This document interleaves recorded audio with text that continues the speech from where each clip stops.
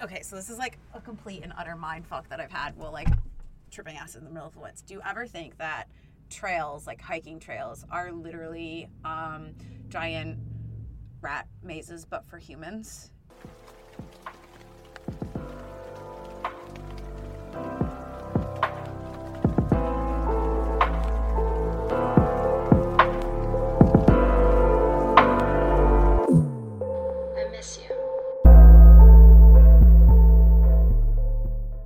See if like people get lost, and then if you get lost you're kind of more on the stupid side of things, because I mean all of that land is government owned, so like our trails and these like cool places that we think are so cool and naturey are really kind of like giant human mazes for us to figure our way out of, kind of like the movie The Maze. Yeah. Terrifying. I've never thought about it like that. So like, because like trails change. I've been on trails. Like I literally was on trails last year at the beginning of the year, and by the end of the year, the trail was different. But are they leading us to something? Because if you think about like the psychology and the studies that people have done, like anytime they put the rat in the maze, there's always like something they're supposed to find and like or avoid. Mm-hmm. But like I damn, bro. Yeah.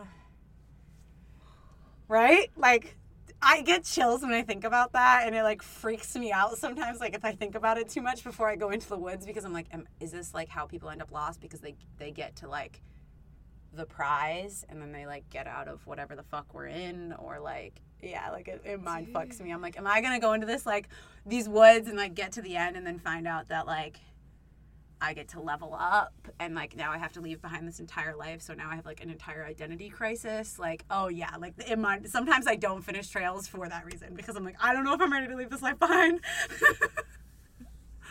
But like also it's the uncomfortability factor that like if you go off the trail you don't know if you'll be able to find your way back. Mm-hmm. So you stay on the trail just because it's there. Yes. But like you don't know where the trail ends either. No. Like, you've never been to the end of the trail. Usually, like, when you're going out on a hike for the first time, you've never been to the end of the trail. So you don't know what's at the end. And you're just trusting that someone's laid a path out. That's great for you to travel. Yeah. Terrifying, right? I love a good mind fuck, but that one just reeled me. Yeah, I have, like, definitely had that thought, like, multiple times. Even just, like, when I'm just like take a few edibles and like I go hiking, because it helps with my knees and stuff like that. But like then I just like start thinking, I'm like, this trail is made because multiple people have walked it, but who were the multiple people to set the trail in the first place? Like, perfect example, I went to this one trail in the middle of nowhere, and when I first started hiking this trail, it was not protected land, it was hunting grounds. So like I always had to make sure I was in an orange jacket, I was like always, you know, decked out in things that identified me as not a fucking animal. Mm-hmm. But then this past year, I went to this hiking trail, and it is now protected land. It's no longer for hunting, but they have demolished all of the trees and, like, scorched it. And I know that, like, that's good to make sure that, like, you know, things like that. But there are, like, walking trails within this scorched land that was, like, that are, like, that's brand new. And, like, I went hiking this winter, and, like, it was scorched. And I was like, these trails wouldn't be here yet, because you just burned the shit out of this. These trails should not be here. And like I got so freaked out. I was like, I gotta turn around and get out of here. I can't be here. I was like, I'm getting chills, and like I'm mind fucked to the like 10th degree. I need to go home. I mean, I always have to consider like the rational, logical answer, which is like, oh, people thought that they would be walking around here, so I'm gonna create like the easiest trail to follow. Like, what's the easiest way up or down to certain locations? But like, there's no mountaintop at this particular trail. And there's also, like, you have to think about the intent of the person walking those trails. Why did they choose to go left versus right? Yeah. Was it just some contractor that was like, yeah, and demolish the trail? Or was it like, no, here are your plans. You need to, like, make trails this way from a government perspective, because protected land is government land. Okay.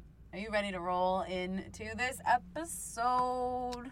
Yes, ma'am. What a weird transition, but let's do it. All right. Chills. You want to talk about chills. Welcome back to Table Talks, where deeper conversations are something highly sought after but rarely explored. And I have with me, as always, my wonderful co-host, Alyssa. Hi, honeybees. All right. How was your weekend? Just lovely. I didn't do much because my cramps got me fucked up.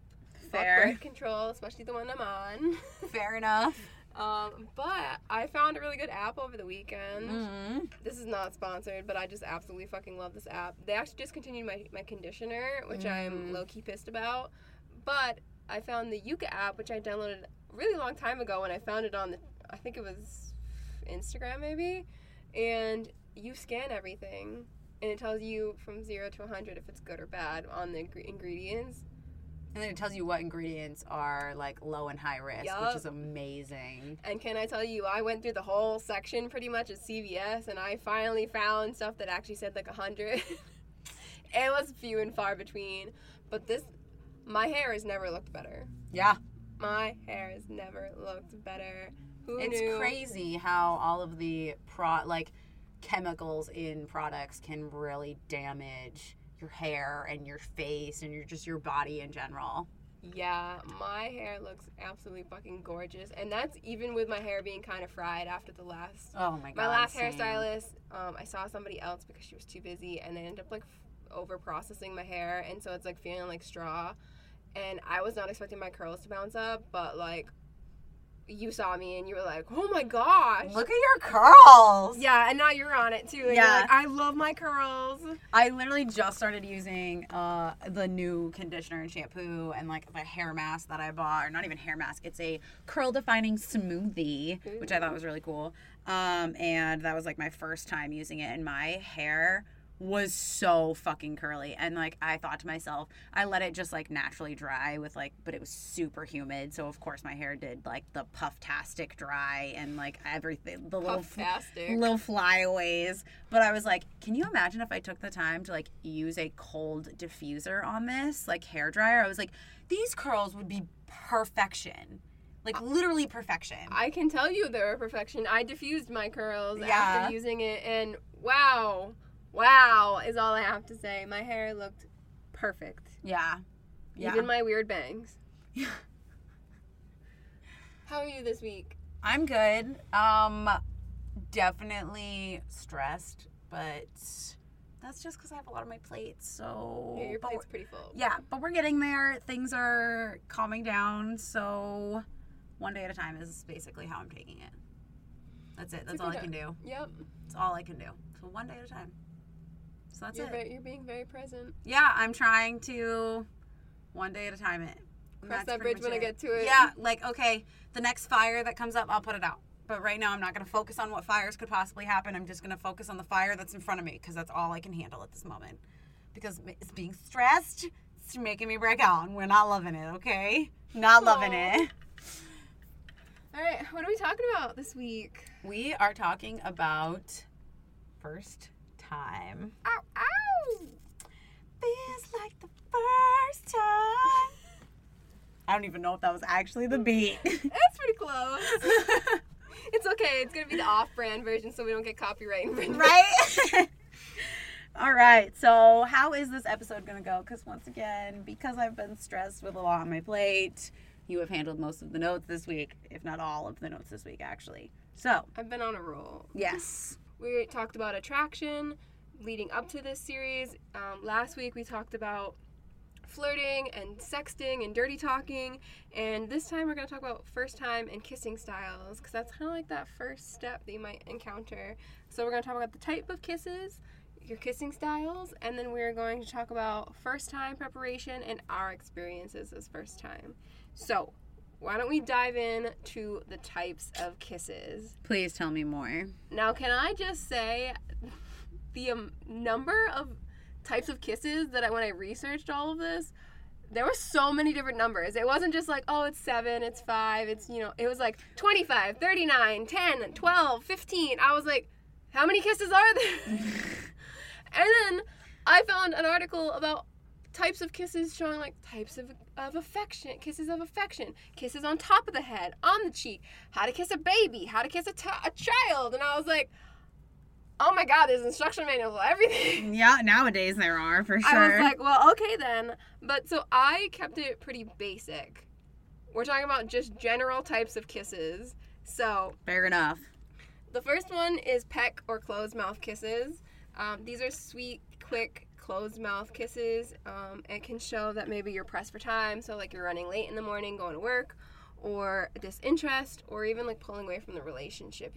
If you're in a long-term relationship and maybe you're used to those like deeper, intimate kisses, and now you're only getting like a peck on the cheek or on the lips, it can show a sign of disinterest. But I think closed mouth kisses is like kind of where a lot of people start. It's that little, it's like Yep, for sure. And so we have forehead, cheek, nose, and hand. I kind of grouped these together how I thought kind of all, they have the same type of meanings. Yes, yeah. that makes sense. Every spot is going to be slightly different, but forehead, cheek, nose, and hand I think go hand in hand. They're all like cute, light kisses that show affection. So like nose, the term is usually Eskimo kisses when you rub noses together. But the kiss specifically for Eskimo kisses is actually about rubbing your nose to nose, because it's more about smell than touch, and that your scent glands are actually in your cheeks. That is wild. Yeah, I didn't realize that that's what it... I knew that it was like rubbing noses and like it's more about smell, but I did not think it was something to do with the glands. And then I was like, is that like a way, like, you know how like cats rub against like your shoes and stuff to show that it's theirs? I was like, is that what the Eskimo kiss does? I was like, I need more research on that one, but like, is because the glands, like you're getting that person's maybe like scent on you, and then it's like, oh my God, other people can pick those pheromones up, and you're like, I've always loved Eskimo kisses with my partners, and I never really understood why. Like we'll just be laying there and I'll just like Eskimo kiss you. Like it's you're just like rubbing your nose all up in his nose. I'll just like rub my nose like, you know, a little T shape, like the shape of your nose. Like I'll just like do that. And it's totally like we'll just be laying there and I'll just go boop boop. I actually never done it Eskimo all the kiss. time. I don't do Eskimo kisses. I like kiss like my partner's tip of his nose. Yeah. Like that type of thing, or maybe like a little slight like up against his nose, but I've never been like rubby rubs. Yeah, like I'll go like up one side and then come down the other side of the nose, like with all of my partners, and now like I'm like, oh my God, is it's that about like scent. Yeah, like that's like a primal thing. Hey, we talked about that. You're into primal. Fucking A. Makes so much more sense now.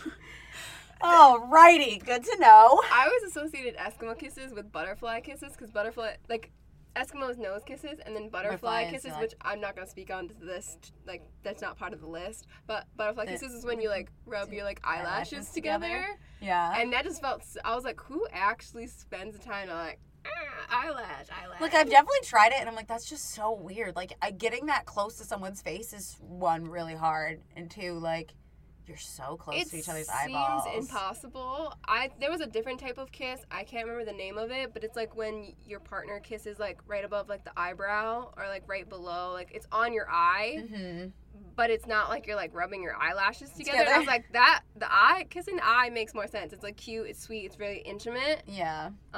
But trying to get your eyelashes together just doesn't make any sense to me. It's weird. Like it's almost like impossible. It is possible, but it feels really strange when you're doing it, I promise. It's like I've definitely tried it, and I was like, I don't ever want to do that again. Nope. That was weird. There's no scent glands there for me. Sorry. I have primal instincts, and your eyelashes aren't giving me primal pheromones. Oh my God. Anyway, so that was nose. Forehead is usually like care, affection, protection.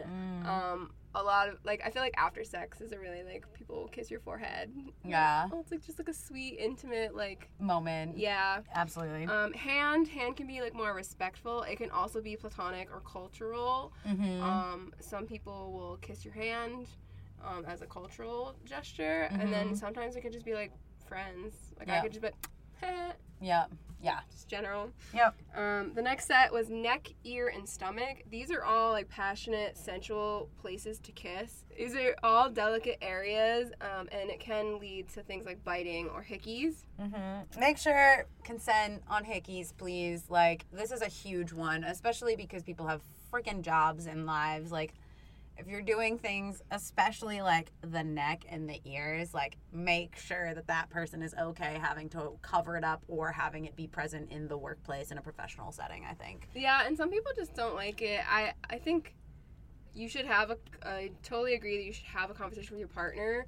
But everyone's different and their skin is different too. I'm very pale and I bruise very easily, so I'm much more prone to get a hickey. My partner, on the other hand, I have to fucking hoover that shit. Yes. If I'm gonna get an ounce of a hickey. Yep. So like, just open the conversation. Are you okay with it? Are you fine with showing it? Maybe I can put it in places that you can't see. Like, whatever you gotta easy do. to hide. Biting the same thing. Not everyone likes that vampire shit and like biting your neck. No. So Yeah. just.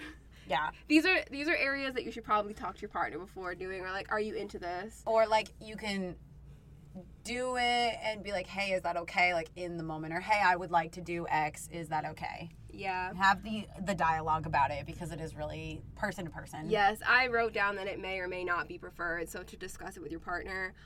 Stomach kisses in particular are one of trust. It's a very vulnerable area. You don't normally see your stomach. And so, like, you might be doing it while you're laying down or within foreplay. It's a very vulnerable spot. So, not everyone's going to like that. Some people are, like, body shy, and they might have that as a sensitive area, and, like, kissing their stomach might feel really weird and uncomfortable for them. So, absolutely. the next group is back, shoulders, and clavicle. I added clavicle. That was not on the list per se. I think it was just collarbone. Yeah. But these are very intimate, sexy spots. These are usually used during sexuals. So kissing your back, I always think of like if you're going from behind and they're kissing your back or going down your spine.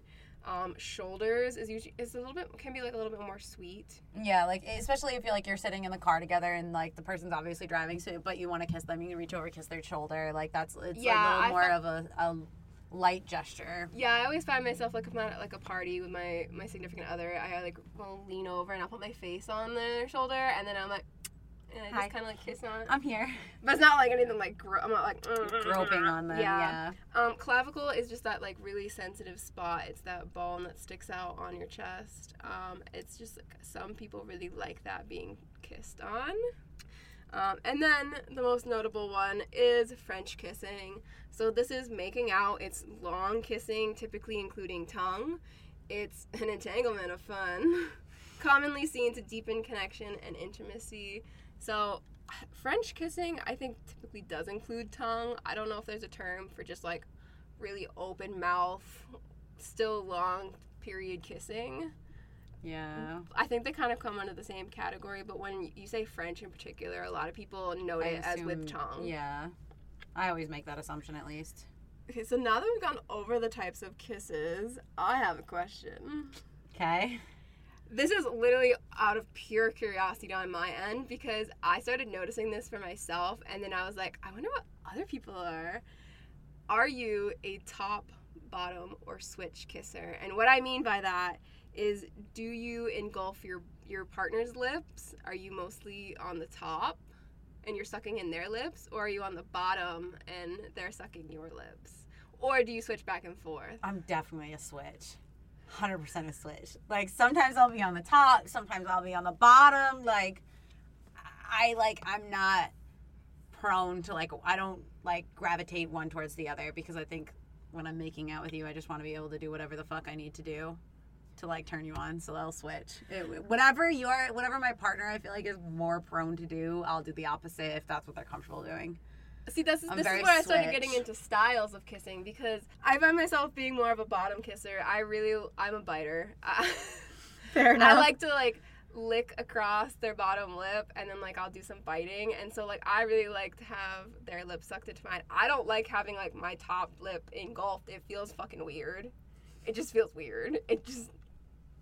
I'm willing to, but I will actually take the dominant role and switch how we're kissing. If I don't like it, bitch, I'm gonna switch it up on you. Yeah, I'm very switch.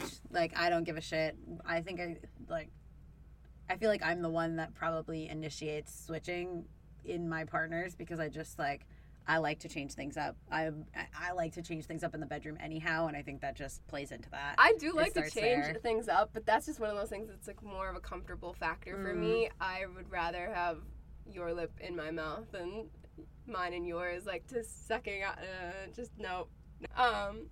It was funny because I took a quiz. We will link it again down in the show notes. But I took a quiz on like what style of kisser I was, and it asked some of those questions like, are you willing to change up your kissing style, or are you more likely to like teach somebody yours or like correct them? And I was like, no, I'm definitely correcting them. Yeah. So we are gonna get into kissing styles next. So like I said, there is a quiz. So what did you get in this quiz? Because I didn't take this quiz, but what did you get? I'm curious to see what yours is. This quiz is different than the actual, like, 7 styles I found. Okay. But this didn't list anywhere what the 4 styles were. Awful. Of like, course. Yeah. You'd think they'd be like, okay, these are the other 3 styles with, like, a simple one-liner about the style. No. It's And only about what you get. I actually took 2 quizzes because I found a different one after that, which was, like, linked right at the bottom. So Okay. I took a what type of kissing style are you of 4 styles, and I got passionate. Passionate is when you kiss, you do it with gusto, but not too much gusto, just enough. You're sending a message that you're really into this person and your lips are doing all kinds of silent talking. No one has complained about your technique, nor should they, because you're a perfect mix of sexy, sultry, and intense. But I thought it was interesting. It was a pretty long quiz, but it asked a lot of great questions. I actually got myself thinking on certain questions, and I was like, whoa, I never even thought about that. And then the quiz after that was linked at the bottom was like, what type of kissing style do you attract? And so you kind of get your kissing style and the ones that maybe would be good for you. So, That's cool. I like that. Yeah, so we'll link those in the show notes below. But the 7 that I found, I'm cackling over these names. Wait, I just saw the first name and I was like, oh God, these are going to be good. The article was the 7 kissing styles that you might encounter. Okay. And I fucking loved all of these names. It was such a sarcastic article, too. I couldn't not put it in. That's totally your vibe. Okay, so the first one is the dog. This is the kisser that Giving me golden retriever vibes. I couldn't help myself. Anyway, the dog. This is where you like don't know if you're kissing a puppy or a dude or your partner. This is like kisses with lots of slobber, excessive spit, and wetness. Please swallow, sir. Very reminiscent of like a dog licking your face. You know, it's a lot of slobber. You maybe got it on the outside of your mouth. And this is coming from someone who has had really sloppy kisses.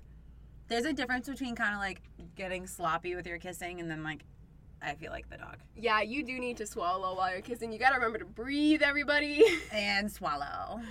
But if you can't breathe out your nose, just be like, hi, sorry, I need a minute. It's okay to like take a break and like stop the kissing so that you can swallow if you feel like you got a lot of spit. Yeah. As someone, I don't know where it comes from, but I have like I have an immediate amount of spit. Yeah, I could just like, it comes right up and I'm like, okay, we're ready. I've got it. But like, you gotta remember to swallow that shit because no one wants to be drowned. Like their tongue shouldn't be drowning in your spit.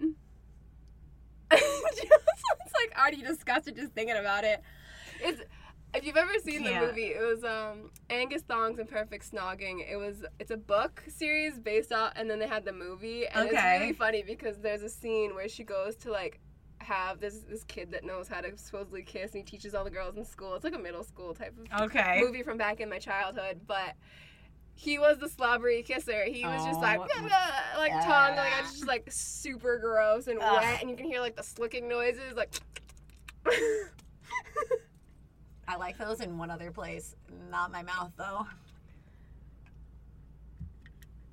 I'm just saying. So that is the dog. This next one it just sends me over it. It's the cannibal. Please explain.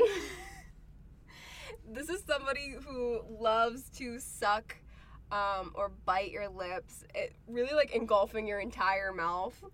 Like they're trying to devour you. Hence the cannibalistic name.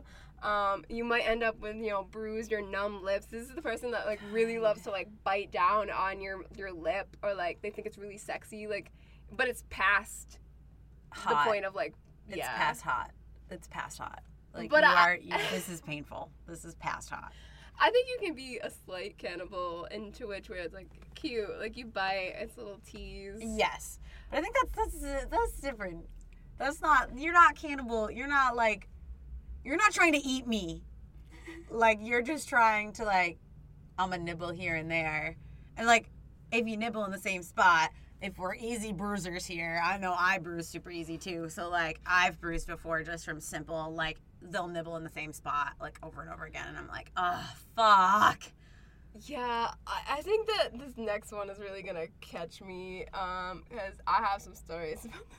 Oh god, okay. This one is the vacuum cleaner, very similar to the cannibal, who likes to bite your lip. This is someone who really loves to suck your lips and like your entire face pretty much, like think Hoover, passionately removing all of the air in your lungs. You know, the Remember, you need to breathe. The article noted that people with this type of kissing style might put their hand on the back of your neck to try to like hold you in place to do some sucking. Like I said, succubus was what came to mind, like and this is where it comes back to my story, is because one of my kissing partners in the past would like suck in my entire lip, like past the point of comfortable. Like it wasn't just like a quick suck or like a little like nibble sucking. It was like, no, my whole bottom lip was just like, like pulled out. And I was like, can I have it back, sir? Please, sir. No. Thanks, but no thank you. Okay, so this next style of kissing, I haven't ever encountered this person. I'm not sure who's doing this, but it's the chatterbox. I can get like this, but like I also know when to shut it the fuck down. Yeah, this person usually does. This person doesn't. They're like talking while kissing. I wrote, does anyone actually even do this? Like, who is mid kissing? Like, are they like kissing on their partner and they're just like, oh, do you like that coffee? Like against somebody else's lips. Like that's what I was picturing. Yeah. There's like a difference, I think, between like stopping kissing and like saying something and then going back to it. Yeah. I hope. No, I don't. I'm not that way. It's definitely like a make out and then like pull away, say something, make out and then pull away, say something, make out, pull away, say something, and then like usually it's like 3 times and I'm done. Yeah. Like I don't go much further. If I'm going further than that, I'm like, bitch, just shut the fuck up and enjoy it. I think if you find someone, like, if you find yourself talking during kissing, understand that there's probably a time and a place for it. Yeah. And, like, it's cute to have, like, little, like, to pull away and say, like, oh, did you like that? Or something, like, if you're gonna dirty talk or maybe, like, keep the vibe. But, like, kissing is very, like, deep. You're building that intimacy. And, like, you're trying to talk about taxes. Like, shut the fuck up. Go away. Yeah.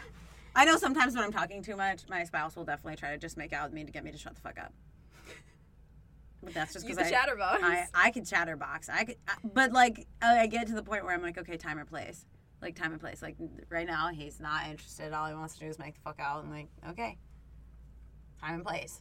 I think that's why that trope exists. They're like mid argument or like trying to talk, and then they just shut you fucking up with a kiss.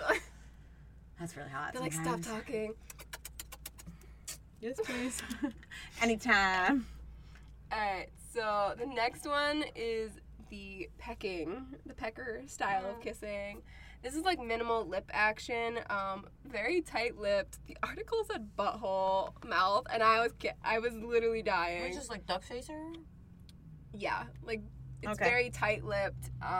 These are like quick kisses. It's not a lot of intimacy, and it could be due to a lack of experience. So I also thought with this one, not just lack of experience, but also like if there had been trauma in the past too, this might be something that someone does.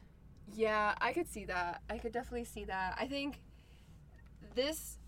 most people encounter this style. Like this one, if I was to say like out of these styles, which would everyone have? Yeah. This would be the style because we all start inexperienced or like closed mouth. Mm-hmm.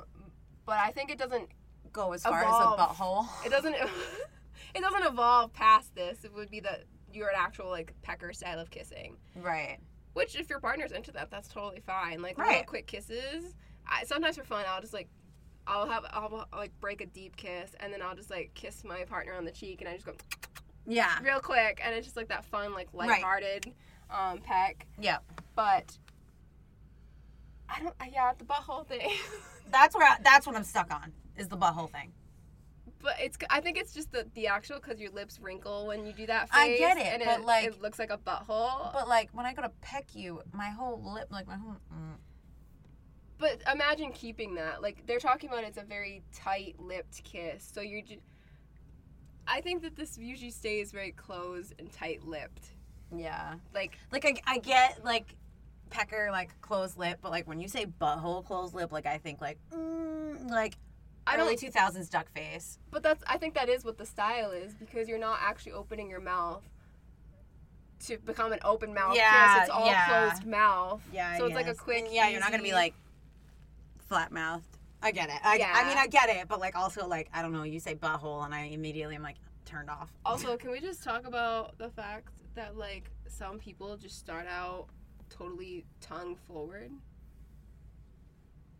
Like, my style of kissing, this is totally perfect, like, to me, my preference. I like to start off with, I don't do pecks. I just start closed mouth, and it's that little bit of kissing, and then it turns to open mouth, and then you add the tongue. Some people just open their mouth, like, tongue forward, and they're just like, ew. Yeah. And I'm like, bro, let that shit back out. Beep, beep, beep, reverse. The fuck you think you're doing with that tongue? No, this is a game. We're playing tension. We're not playing let's go forward. You're not, like, you're not sending it fucking right over. Red Rover, send your tongue right over. This is not Red Rover. We're not. We're playing the fun sexual tension game where we do the closed mouth kisses, and then the open, and then it's an invitation, and then you, like, flick your tongue at me, and then that's the invitation for my tongue to come out. We don't go tongue forward. What is that shit? I can't. I'm dead. I also just changed the lights in the closet to red from yellow, so Red Rover. I can't. Have you experienced any of... Yes. Do you like it? No. I don't. I will literally break a kiss when that happens, and I'm like, can we take a step? You're going really forward here. Yeah. No. Don't like it. Your tongue should not be the first thing that I encounter. I don't want to kiss your tongue.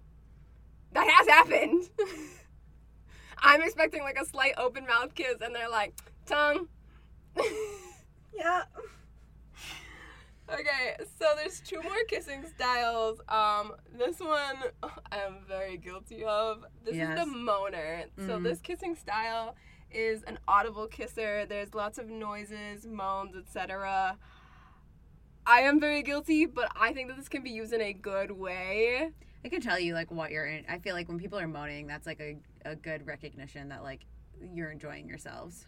Yes, but the article brought up, like, PDA and how it can be kind of awkward when you have this style, because you're just, like, in the middle of public being like, you're making all of these noises. Jocelyn is flustered. But, like, I would say that my style integrates moaning, but it's in, like, a more intimate setting for myself personally. And think about the vibration that the sound is. You guys have your lips connected. And so when you moan, there's a vibration underneath that, and that can cause a sensation for your partner or elicit, like, that reaction. And so you can use it, you're moaning against somebody else's lips, especially even if you're in the act. You guys be doing it down and dirty, and you moan into his mouth. Beautiful. He's done for. He's done for. You can also moan. Finish him. A little Mortal Kombat for y'all. You can also moan into other areas. Ooh, yes. Our lady friends really like that one. Yeah. You can do it at the base for your guys. Yeah. You can even do it on the nips. Again, this can be like a conversation. I think people with male partners tend to shy away from touching the nipples. Like, it won't have a sensation, but some guys really enjoy it. Yeah. So if you haven't, try it. Talk to your partner. Yeah. All right. So the final one, which I think at some point you all encounter, is the one. This is the style of kisser that aligns completely with your style of kissing. Absolutely. It will look different for everybody, but it's just something that, like, you guys have that fireworks, like everything just flows, you guys are in the same vibe, maybe you get the things that you like the biting, the sucking, the little bit of tongue. And this can come too after being with your partner for so long too. Like this can be, that one kiss is like once you finally have like really learned what each other likes in the bedroom, dislikes, like that sort of stuff, and comfortability about doing certain things, and like that trust, like all of that can come eventually as that builds. The one kiss can be that. Yeah, and I think once you find that style and with someone that you match with, you'll know a little bit more. Like, you're like, wow, I didn't realize I had a style that I liked, but like, you're a This great is the kisser. one. Yeah. You're like on cloud 9 when you guys are kissing. Yep. So Are there any others, or is that all of them? that is all of them. Okay. I'm sure there's plenty of other styles. Oh, If you guys I'm know of sure. any other styles of kissing, feel free to comment or DM us on Insta. But I will just put a little ending note on this section, which is that you gain experience by trying different things. Don't be afraid to try it, even if it's a fail. Everyone's preferences are varied, so talk to your kissing partner. You know, I think an open dialogue, as always, is a great way to go. But trying something and finding out that either your partner doesn't like it or you don't like it is okay. Sometimes I just try random things and I find out that my partner really enjoys that. Yeah. And that's like the best things. Yeah. And then you kinda sometimes just switching it up incorporate too is like the thing that they like. You find out like, oh, you like when I do this and this, like instead of doing the same thing you always do. Yeah, so Mhm. I would like to open the floor to you. Are you comfortable talking about your kissing style? Me? Yeah. Yeah. I mean, I thought I already did, but I don't know. What do you want me to say about it? Like being a moaner, like I To don't describe? Like, what do you like in your kisses? I think it has to start soft and then get more intense from there. Like you got to start me slow. I'm not like, you can't just jump in with your like getting in there, tongue down your throat and moaning at me. I'm gonna be like, I am aggressive. not ready. I'm not ready. You are on step 7 and I am 0. You went 0 to 100 real quick and I'm not there yet. Like you have to start me slow and like build me up. Like that's where that sensual, like in my erotic blueprint, I was like, yeah, sensual is definitely why. Like I need a really slow build up. I need the foreplay way outside the bedroom from hours ago, the sexual tension, like I need those sort of things. And like that can be as simple as making out with me in the car before we go grocery shopping, and then like we come home and like, you know, we put groceries away, make dinner, and then, you know, we're dirty talking at dinner, and like then slowly build me up from there. And like that starts with slow kissing. So do you like biting, sucking, or like what type of tongue action? I feel like that's where like things can start to get different. Yeah, I don't mind tongue action, but I don't want it, like I don't want to make out with you with my tongue in each other's mouths for like 20 minutes. Like I'm more like a mix of light kissing and like open mouth kissing with a little bit of tongue. I don't want to be tongue down your throat playing tonsil hockey for fucking 20 minutes. Like it's not my thing. My tongue gets sore and like I got dick sucking to do. Like I want to save it for that. Genuinely, like that's just how I am. I don't want to waste my time with that. If your mouth is open for so long, like how are you not just a running spit puddle? I can swallow with my mouth open. I know, but your tongue is outside it. Like say your tongue is in somebody else's mouth. Yeah. I don't know. It's not a problem. Maybe it's a personal problem. I have no problem just like, I don't know. I can swallow too when my mouth's open, but like at the same time, like if your tongue is like engulfed in the other person's, or they like got it wrapped around, like it's hard to swallow. Yeah, but I'll just pull my tongue back. I don't give a fuck. That's what I'm saying.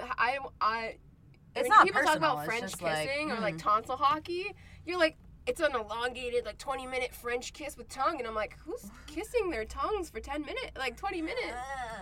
Like, do you not get tired of going in the same fucking circles? Is it even circles? That's what I like feel like I sometimes I do like to play with tongue though, like where I'll like stick my tongue up here and see if you'll dodge at it, or if you're like trying to just like jet back to the back of my throat. Like I will play with you. Like I'm not playing. Like I will play with you while we make out, but like it's in a way of like chase me.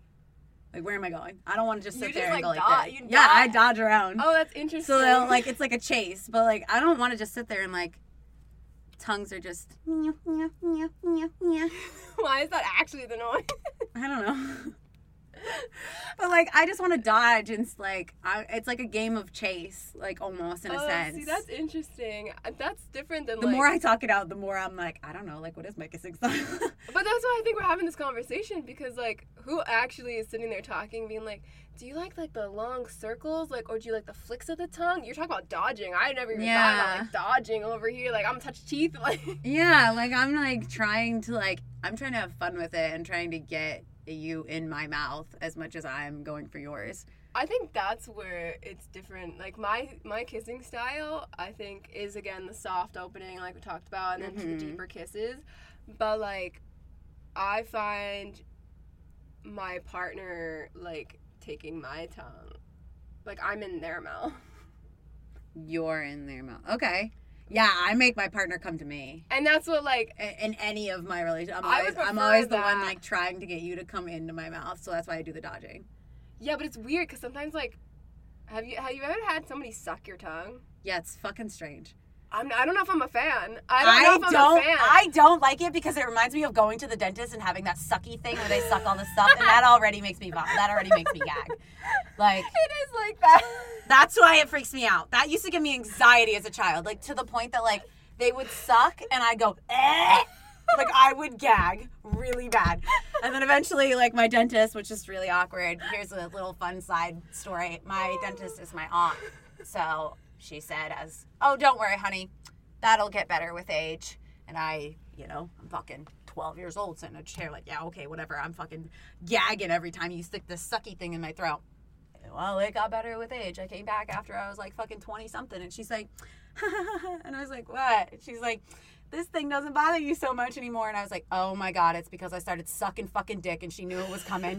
I was like, my aunt knows I'm sucking dick. I was like, this is awful. Awful. I was like, so embarrassing. Like, I made the connection and, like, she just giggled and I was like, oh my God. What? Cringe. And I had the immediate flashback to when she would tell me as a child, like, don't worry, it'll get better with age. Yeah, because you're going to suck some fucking dick. That's why it gets better with age. But yeah. Yep, so there's my side story about my dentist with sucking dick. What a great story. I don't think I'm a fan of, honestly, the tongue sucking. No. That comes over to the vacuum cleaner style, and I am not personally a fan. I'm kind of surprised that in the vacuum cleaner it wasn't like, I get the removing air from your lungs, but it didn't talk about the tongue, and I really kind of thought that that would be where, like...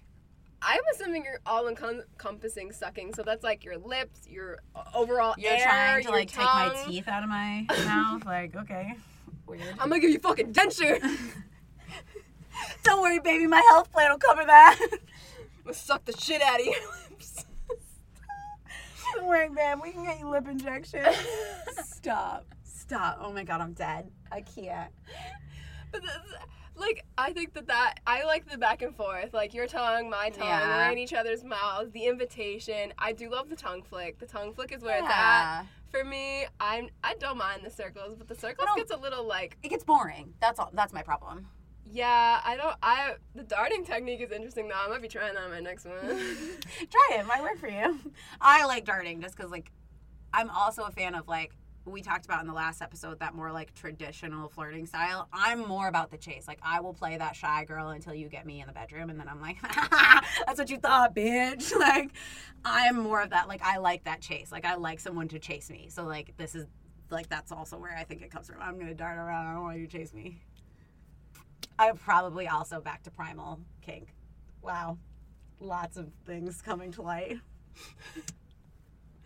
That's far too funny. Oh my God. I think we got a little insight into our own kissing styles here. Yep. All right. We're going to move into first times, but we're going to take a short break because I have to use the bathroom and it is getting steamy hot in this fucking closet. Ow! We talk about the spicy things. It's getting hot in the closet. Yep. I mean, real talk. It's just summer. Yeah. So we'll be right back. All right. And we're back with first time. Whoop whoop. All right, so before we get into our experiences, we just wanted to talk about actual first times, getting prepared, knowing when you're ready, that type of thing, in case anyone is Not ready or looking for this information. Yeah. So beforehand and being ready is what we're going to go over. The first one I said is understanding the act. This goes right to like understanding what you're doing, what your body is doing, the anatomy of the actual sexual acts, kissing, foreplay, oral, actual physical sex, anal, vaginal, whatever it is. Understanding what your body is doing during that time, the body parts that go in, I think you should look at the other person's anatomy. Like if you're attracted to men and you're a female, you should look at the male anatomy and understanding how that works, and vice versa. If you're into women, look for women, because knowing where their pleasure centers are is only going to give you better sex. Yes. And practicing safe sex. Mm-hmm. I think the other thing to note is that porn isn't reality. Oh my god, it's so not reality. Yes. Unfortunately, I did learn a lot of stuff from porn. Yeah, like I think you can get the idea to try different things or to try new things with your partner. You may find you have a new kink or a new fetish, but that's not always the case with sex. Like, it's not always going to look like that. Those are performers. Well, here's the thing. This topic in particular is kind of like close to my heart, because I understand that we don't want to have people, especially young people, having sex very early. Like, we talk about teenagers, preteens, that type of thing. I get that, but if we're not preparing our children at some point to know about sex and what that looks like and what healthy sex looks like, you're not going to know what isn't reality or what's toxic sex. Yes. And so, especially in my experience, I only had porn to look at. That's we had a small discussion. I knew the anatomy aspect, and I learned some things from books that I was given, but I never saw what sex actually looks like until my friends started describing it because they were having sex. And then when I actually saw porn, but porn isn't reality. It's not very fast. It's not a lot of deep. It's not lasting an eternity. There's a lot of things you don't see. You're totally correct in the fact that they are performers. But there's also, they have behind the scenes where they're not always hard. They're not always going for long periods of time. There's a lot of aftercare and comfortability between the actors. Mm-hmm. But that's not always what porn look like. Sex doesn't always look like porn. No. They're not in these crazy positions, not doing all thousands of toys, big dicks. No. It's so, I think, and it makes this unrealistic expectation of what sex should be when you first start out, and I think that's a problem. And I think it can sometimes come off as transactional. Yes. And absolutely. That shouldn't be what sex feels like. Mm-mm. So understanding the act is the first step. I think the second step is knowing when you're ready. Mm-hmm. So I think this is going to be more of an asking yourself, or maybe even a journal prompt. What type of experience do you want to have? Do you want to have a more romantic one, a really sexy one? Do you need a deeper connection before you feel comfortable having sex? Is it you don't really need that type of connection You to just have want sex? You just want to get it over and done with and just get it done. Yeah. Some people are that way. Yeah, and then asking yourself why do you want this? Why do you want to engage in sex? What's motivating you? I think this. I'm horny is not an answer. I was Deep gonna dive. say hormones can get you really running rampant, and it's really easy to succumb to the feelings of desire. It's your body's having these reactions, and it's really good visceral feeling. Yeah, and it's hard to differentiate the fact this is just my hormones, and I'm really feeling all these things, and it might just be that. Versus I am looking for that deeper connection. I want to be in love with somebody before I have sex with them. Yeah. And that's what's motivating me. So just taking a look at those types of questions and what's actually motivating you. Why do you want this? What type of experience do you want to have? That's why they have a thing called post-nut clarity, because and that's not just for women. That's not just for men. Where are we going? Just saying, that's really think about what you're doing before you do it, because you can do it and then have that clarity after the fact and be oh shit, this wasn't what I wanted. I wanted a deeper connection. I wanted this to be super romantic, and I didn't allow for that space because I just wanted to get it over and done with. Yeah. That's where I was going with that, not in any other way. In my personal experience, I did wait because I did feel like I wanted that emotional connection, to feel like that deeper intimacy with somebody. And I didn't want to just try it out just because I think I was going to like it. Yeah. And so I really had to, like, think about that. And that was what eventually led me to wait until I felt that connection with somebody. Right. Third step, getting tested. 100%. You should definitely get tested before you have sex. And I would recommend after. Even porn stars get tested like every 3 to 6 months, I think it is. Yeah. So that they know they're not getting any STIs, infections, anything like that. You just get the okay from your doctor. That way you know how you're rolling into. Maybe you get tested and you find out that you have herpes, and so you can now communicate that to your partner. Maybe now you have to know what you're going through. Like, getting tested is like for your own knowledge and for your partner. Mm-hmm. And I think that I recommend both of you getting tested. That way you guys both know where you stand. Absolutely. Even if it's been a really long time since the last time you had sex, get tested. Before every new partner, I was making sure I was getting tested. I think that's a great tip. I was super safe about that because I just I didn't want to be the person that gave something to somebody else. And the minute anyone was like, hey, by the way, I have, an STI, I'd be like, okay, yep, call the doctor. Yep, come on in, we'll get you tested. All right, yep, here's a prescription, I'll take care of it, yada, yada, yada. Things like that. Yeah, and I don't think anyone wants to have this really deep romantic experience. They have sex and then they find out that they got chlamydia or something. Right, so that's why, and I know that it's so awkward and daunting to bring up that conversation of STIs and things like that, but do it for yourself. It's not about anyone else. It's not about how they judge you, and if they judge you, then maybe that's not the person you want to be having sex with in the first place. Oof, straight facts. Yeah, and I know that that's really hard because you've built up this person in your head and you've built up this relationship to be something, and then to have to walk away from it. I know how hard that is, but it's also safe sex. Mm-hmm. It's a part of safe sex. It's not just condoms. It's part of sex. Yeah, it's a part of sex. And, if someone isn't willing to have that adult conversation, then they are not prepared to be having sex with you if that is your boundary. And I think you need to discover what your boundary is around that. Yeah, I think a great tip that I can give would be to bring it up first. You can go ahead. I think it's also kind of daunting to sometimes talk to your doctor, but remember that your doctor is there to support you in your health. So, and if they're not, find a new one.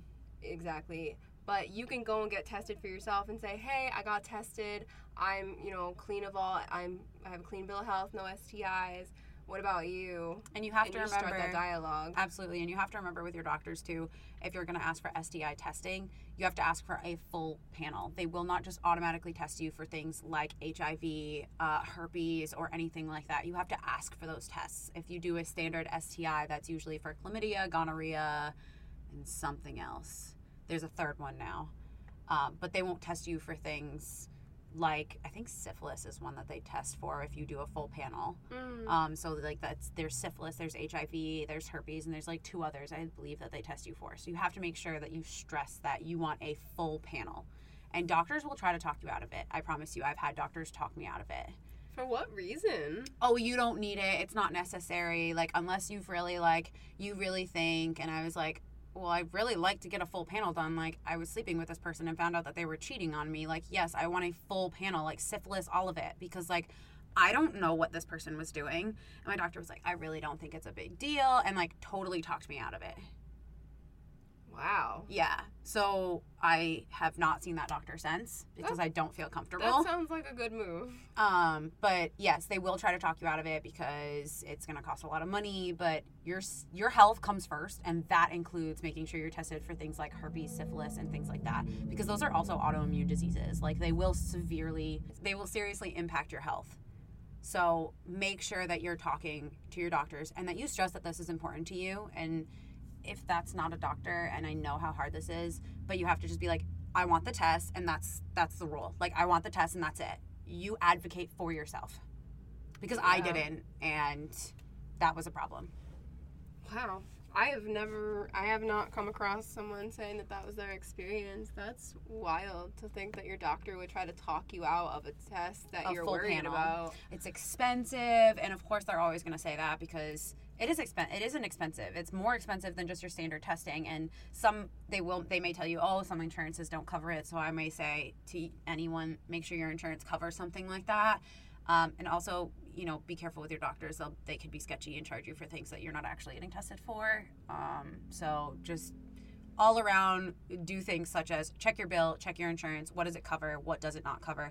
And if your doctor is really adamant about not doing your full panel, you can say, if you won't do it, I will find someone that will. And Planned Parenthood is one of those places that will. I went to Planned Parenthood. I was just going to bring that up. I went to Planned Parenthood and I was like, I want a full panel. They said, okay, we have to take blood. I said, I don't care. That's fine. I want a full panel.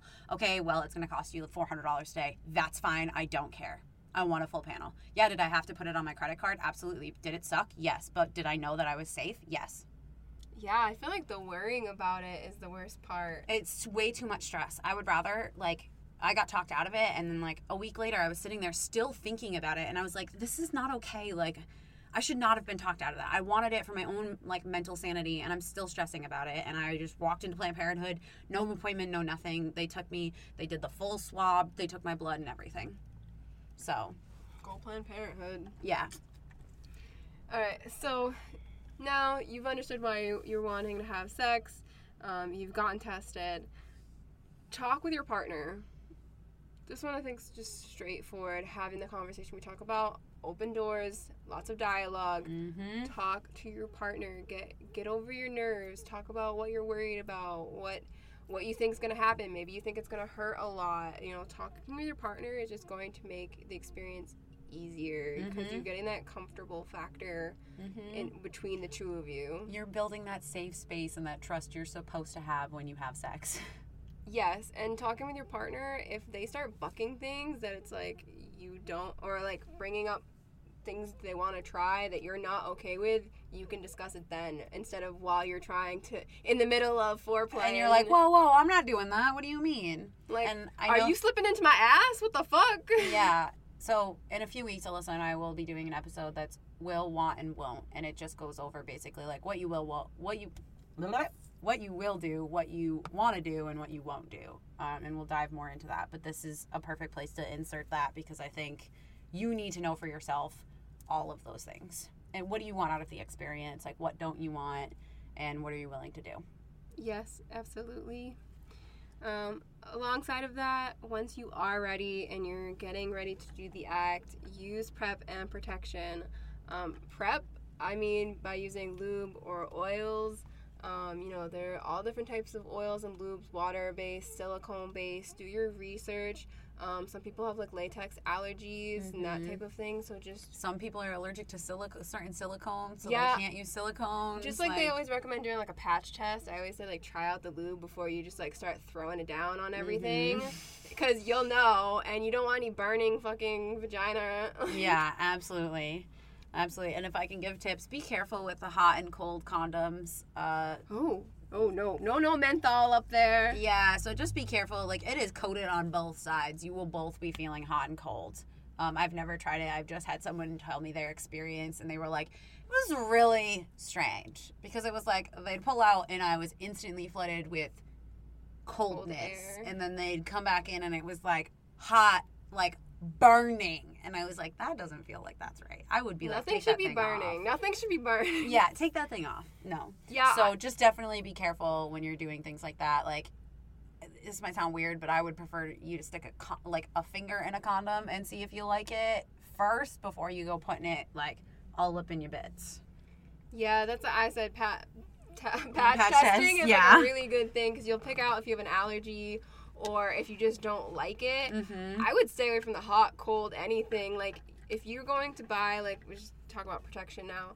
If you're going to buy, condoms, dental dams, I would go with the very unscented, not even ribbed if you don't really, just try the very basic, get that protection. And then you can play around once you're feeling a little bit more comfortable. Absolutely. And honestly, I definitely recommend water-based lubes more than anything else. You may have to use more, but for anyone with a vagina, it will not affect your pH as much as something that is a silicone-based or an oil-based lube. Water-based is much more vagina friendly. Yeah, I have used both. I do too. like silicone for certain things because I do find it lasts a little bit longer, especially with like toys. If you start introducing that realm, sometimes silicone is a little bit easier. Absolutely. But I agree with the water-based. Water-based is a very safe option. It balances with your pH. And go with brands that are popular, is something I can say. I'm gonna say pass on Trojan. Durex. I think it's 1-to-1 or something like that. Is another brand. I like the Astroglide one is good. They've been around for a really long time with tons of positive reviews and positive experiences, especially the water-based one that is personal. Like, if I have to pick one up at a CVS, I will use that one. But I like the one that actually comes from Love Wellness. I was just going to say that. That's my favorite. It is a water-based lube, but it is not going to affect your pH. I feel like it does last a lot longer than some of the other water-based lubes that I've tried. There's another one that I've tried that I really like that you can get from an Adam and Eve, a sex shop, anything like that. It's pretty popular. It comes in like a clear bottle, and it's got like a white top on it. And I think it's just called The One. I used it a really long time ago, long time ago. I know that brand. Okay. Yeah, I really like that one too. Again, I think that's a water-based one. Yeah, I think the one that's like notable is like KY. Those are pretty decent if you want to try, but like. Again, KY I'm always sketched out about because sometimes they add like certain things in there to make them, more him and her pleasures. So they're like supposed to be like it's supposed to be a little more heated and things like that. So just really read the boxes. That's all I'm going to say. I was going to say, I know it can be uncomfortable to like walk in and buy protection, but just it's a part of safe sex. You want to protect yourself. And anyone who's willing to make a joke about you buying like condoms is an immature piece of shit. Yep. Because we should all be able to practice safe sex. Yeah, I can without feeling judgment. So we talked about condoms. Dental dams, I think, are less frequently talked about. Yeah, but I would recommend knowing all of your options before you decide to go have sex. Absolutely. But dental dams go inside of the vaginal canal. Yes. And protect that way. So just like guys can put on a condom, you can put in a dental dam. Yep. So alongside condoms, dental dams, another forms of protection are things like birth control, whether that's pill form, the Depo shot, Nexaplon, implants, IUDs, those types of things. Just talk to your doctor. You guys can discuss all of that. What's your best options? What are the rates? Like if it's 99% effective or if it's less effective. How often you need to replace it. Yeah, like the NuvaRing, for example, has to be changed. I think it's like once a month. Yeah, it comes out before your period and then it goes back in after, right? Okay. I was like, I thought so, but I wasn't sure. All right, so the last step is aftercare, which is really huge. And I feel like a lot of people dismiss aftercare too much. Yes, aftercare is very important because you have gone and done this vulnerable act. It's very intimate, and you need to take preventative care before, just like you did before and during. After counts as well. So, especially for the ladies, I think this goes for men as well, but you need to pee both before and after sex. Yes. The pH of semen is different than... It's like a 7.2. Yes, the vagina, if you didn't know, is an acidic pH. And that is at a, 3.8 to 4.5. So it's very acidic. That's a big jump to go to 7 point or 8 pH. So when you pee, you're kind of expelling that semen out, and you're less likely to get things like yeast infections, any irritation. And UTIs is a big one. That's why peeing is important, because with all of the rubbing and things like that, anything can get up into your urinary tract. So peeing is really important to not get any UTIs. A part of aftercare is also to talk with your partner. You guys want to discuss what was good for you, what was not so good. Maybe something was painful, or it didn't work in the right way that you were looking for.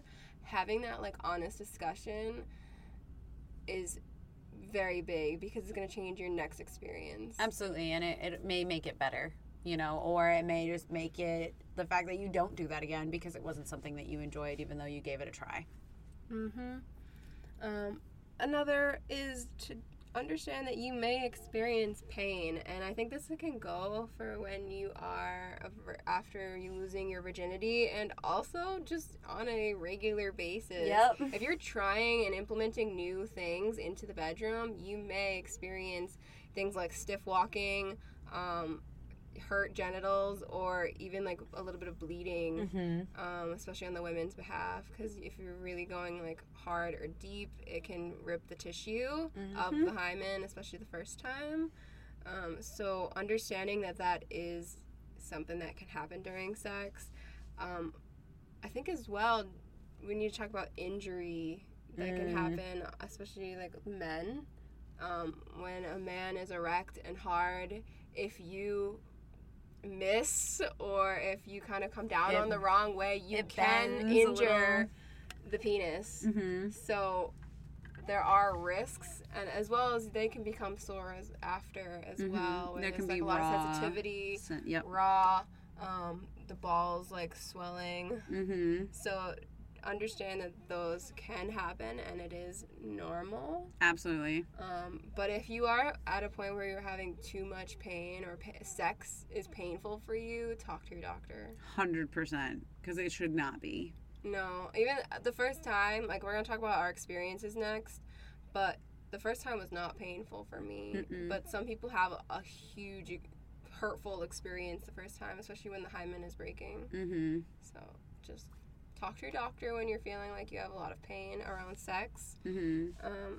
I think we need to talk about the emotional side of aftercare. There's not just the physical things. I was going to let you take this next one because this was your point. I asked Jocelyn if there was any other aftercare tips that I might have missed. Yeah, I think the emotional side of aftercare is something that is extremely important. Things like validation, discussing what worked and what didn't work, and physical contact after that intimate act without more intimacy.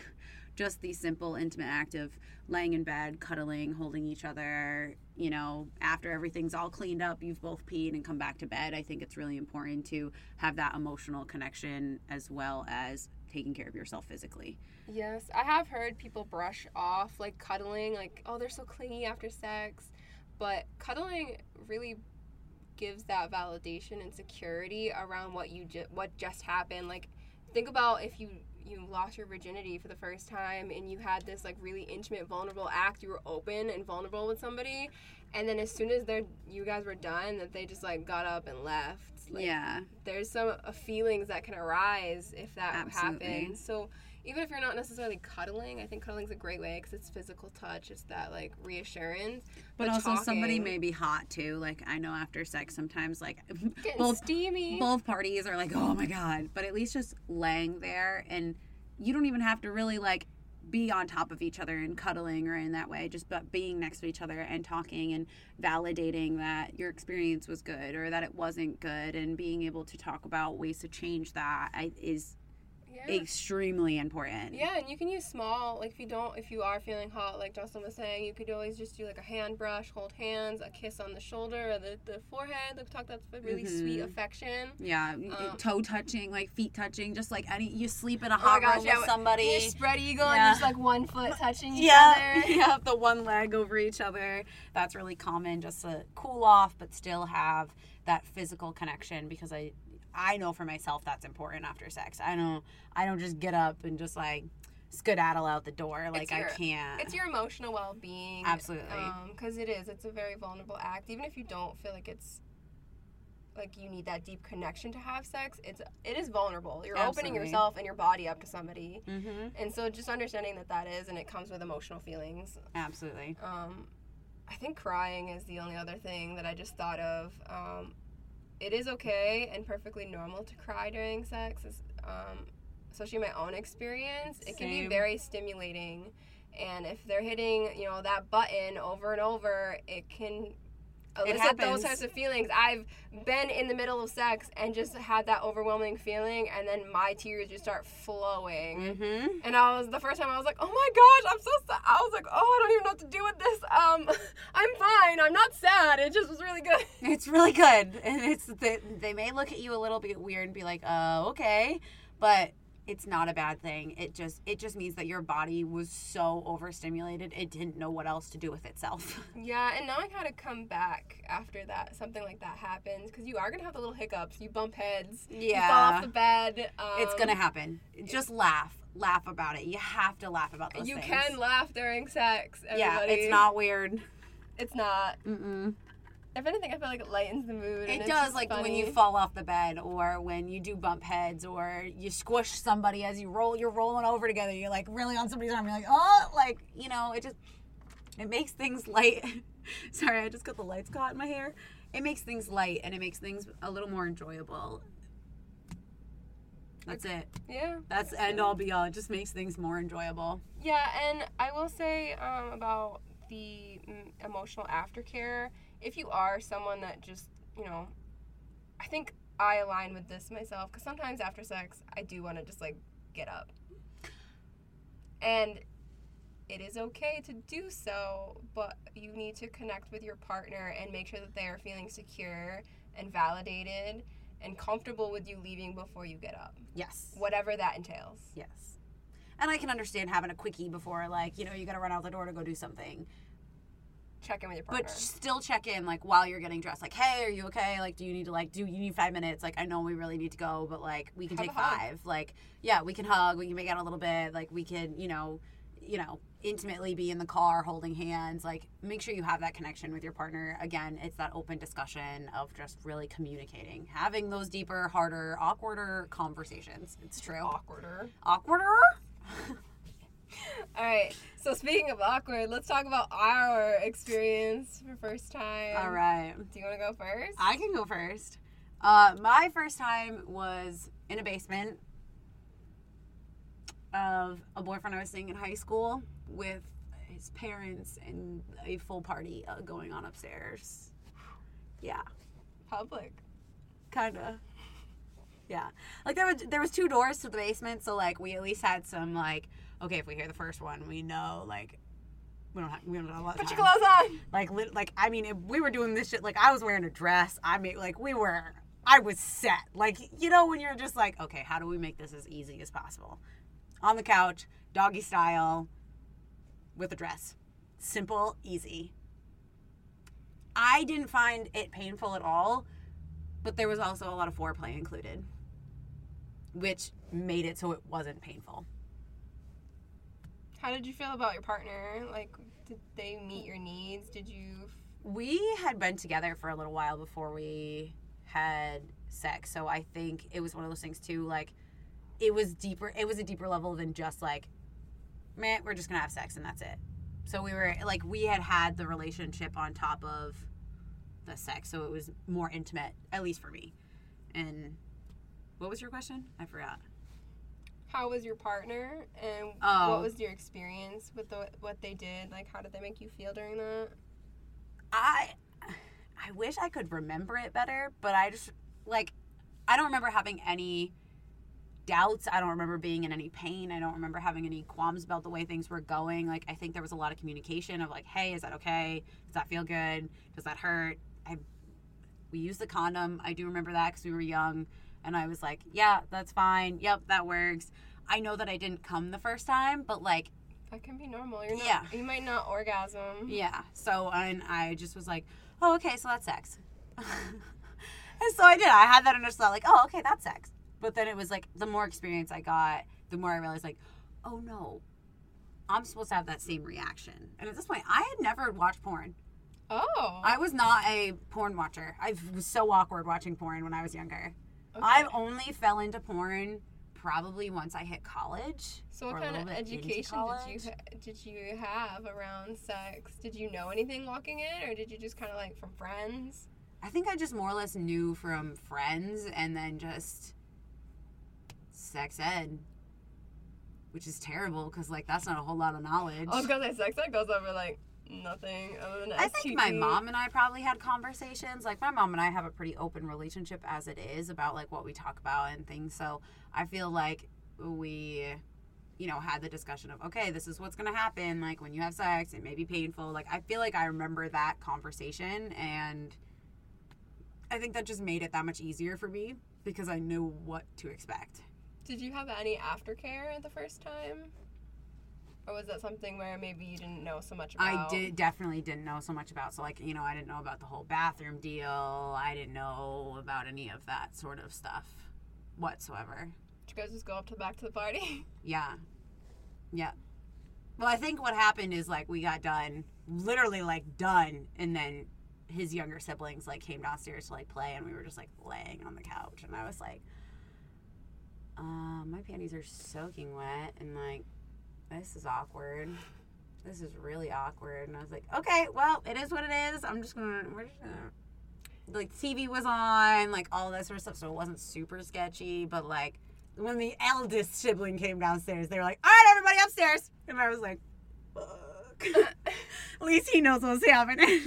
Thank you, eldest sibling. Okay, I have one final question. Mm-hmm. Do you feel like your first time lined up with your expectation or what you imagined it to be? I think so, yeah, because I had made the assumptions for myself that, like, I wasn't going to have sex unless I was in a relationship with somebody. And I had a very hard stipulation of them being older than me. Really? Yes. Was it for the experience factor or something else? I think I thought if they were older, it would be an experience factor, but I just genuinely wanted there to be a different age gap. And by age gap, I literally mean we were, like, 3 months apart. He was 18 and I was 17. 3 fucking months apart. Or he was 17 and I was 16. I think he's 17 and 16. Yeah, because I was 16. That's a curious stipulation. That's it. I waited till this man turned 17 and I was like, okay, we can have sex. I don't know why that was, like, a mental thing for me, but, like, they just had to be older. It's just personal preference? Yeah, I guess. Oh, my God. What? I've dated nothing but older men. Oh, I dated younger. No. That's like a whole different topic. Oh, my God, no. You just have a personal preference. Wow. I understand. So, Right? again, I tried one younger, and I was like, what the fuck is this? I actually had a decent experience with somebody younger. That was the person that kind of introduced me. They were actually more experienced, even though they were younger than I was, because obviously I had waited for everything. I didn't even kiss until the bad date story. Mm-hmm. So I think I was like 17, maybe. Mm-hmm. I was already having sex at that point. Yes, I waited. I didn't lose my virginity until I was like 19, I think it was. So... Yes, I waited a very long time, but the person that was younger than I was actually had more experience, and so I had a really great experience with that person. We did not go all the way. We just kissing and, like, third base. But I will say that dating younger it's more about the timelines, like where you at in life. Yes, because that's what 100%. Ultimately ended us. Yes. I was like, I'm going to college, you're still in school, like... This isn't gonna work. Not, no. Right. Yeah. Yeah, and that's even true for being older, right? Like, being our age in our late 20s. Like, if someone is jet setting and traveling a bunch and you're ready to settle down, but, like, things are good between you two, it just isn't going to work because they have a different value in their life right now or a different expectation of their life than you do. Oh my gosh, yeah. Even from, like, 22 to 25 or 26, like, those couple of years... Yeah. All of the things that we talk about that we've learned, and then, like, to think about someone younger and still going through that, sometimes it's just hard to align your interests, your experiences. They may not have learned all of the things that you've learned. Yeah. So I understand your preference. Yeah, but, like, my preference didn't really matter because I dated someone 7 years older than me, and that also did not go my way because he was still stuck at 22. So, you know, it goes both ways. It does. It really goes both ways. So just, you know, having the deeper, open conversations and getting further than face value and surface level is extremely important. So that way, going forward, no matter what your choices in life are, they align together, if that's the long-term goal. That's a great way to say it. So, Missy, what about your experiences?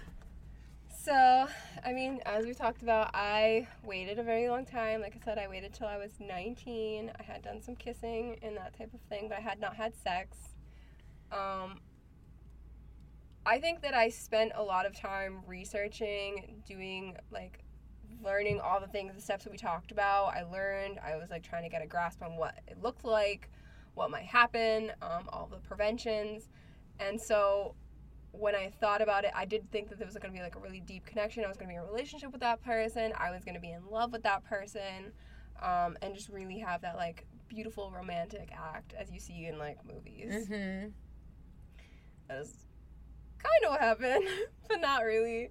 I decided to date someone actually a lot older than I was, and I did start feeling types of feelings for that person, and we were dating, but I did not wait until I was in love with that person, and hormones got the best of me, and I ended up losing my virginity in a car. How do you feel about that? Overall, I think that my partner was very attentive.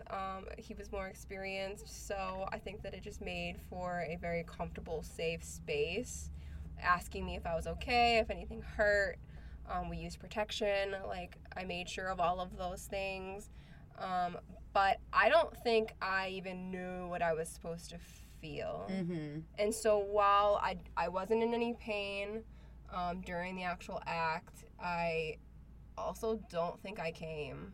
Right. Because I didn't know what an orgasm was supposed to feel like. Yeah. It was good. Like, I thought I was like, oh, this is really nice. I like this feeling. Like, I've masturbated before. Right. But I didn't know what an actual orgasm was, especially because there are clitoral and vaginal orgasms, and you can have both at the same time, and that is just a whole other ball game. Yeah, so I don't think that I came the first time, and that's kind of normal. I don't think you know what you should be doing. No, and I think you're also really caught up in the fact of like, is this normal? Is that normal? Like, are we moving together in the right way? Is my face like, looking weird? Yeah, like, what does my body look like to them? There's so many other things, I think, running through your head for your first time that the relaxation and being able to come for your first time is probably not on the table unless you are with someone who might be more experienced and kind of push you to that limit. Yeah, and I had like the porn videos like in my head, and so I was like making noises and things when I don't even think I knew that I was like, you were making noises because you thought that you were supposed to, not because it actually felt good. Thank you. Yes. I got you. Yeah. So while I give that partner all the props, like yeah. did a great job, Yep. it was just more like my lack of experience that kind Absolutely. of changed it. I think I still look back on it like I wouldn't regret it. No. If I had done it over, would I have probably changed the location and scenario? Yeah. But don't we all? Yeah. Yeah. Of course. But that's also because it comes from us having more experience and being like, oh, but like if I could do that, and you're like, yeah, but you couldn't because you literally had no fucking idea. Yeah. None. And I mean, as far as aftercare, I think that like he checked in with me. It's really nice. We went to a movie right after. So, kind of just like chilled out and had that little bit of aftercare where we like spent quality time together. Yeah. I did not bleed. I don't remember. I do remember walking a little funny the next day, but other than that, I think we took it slow enough. It wasn't like just jam it in there. Yeah. That's why I was like, I don't remember bleeding and I don't remember walking funny, but does that mean that I didn't? No, I just don't remember it that well. Yeah, I think because I knew what the hymen was and like that it tears and that's where the bleeding can come from. Right. I think I was expecting it, and when it didn't happen, I was like, did it not break? Like, it's supposed to break. What happened? Yeah, and then you learn, like, later that it can break and bleed, and it cannot break and bleed. Yeah, like, it you can learn still that be much intact. later. Right, yeah. But it was actually funny because, like, down the road, did I experience, like, a deeper sensation, and that's where I think I had that little bit of pain because I had broken, like, past something. Yeah. And that was where I did have that little bit of bleeding, but I didn't have it bleeding the first time. Yeah, me neither. Anything else? No. I think that my first time versus my sex now is a far cry. Absolutely. It's only gotten better. Yes, and it will, too. So please, don't mark up your first time as the way that sex is going to be forever, because I promise it does get better, and that comes from open conversations and trying new things and exploring failing, Yeah. trying out things, having Yeah. those awkward interactions. I've Absolutely. clinked teeth with people. Yes, that one is. I hate it because it freaks me out, It's- but like it happens, and it's funny. You gotta giggle about it. All right, that's it. So take us out, my darling.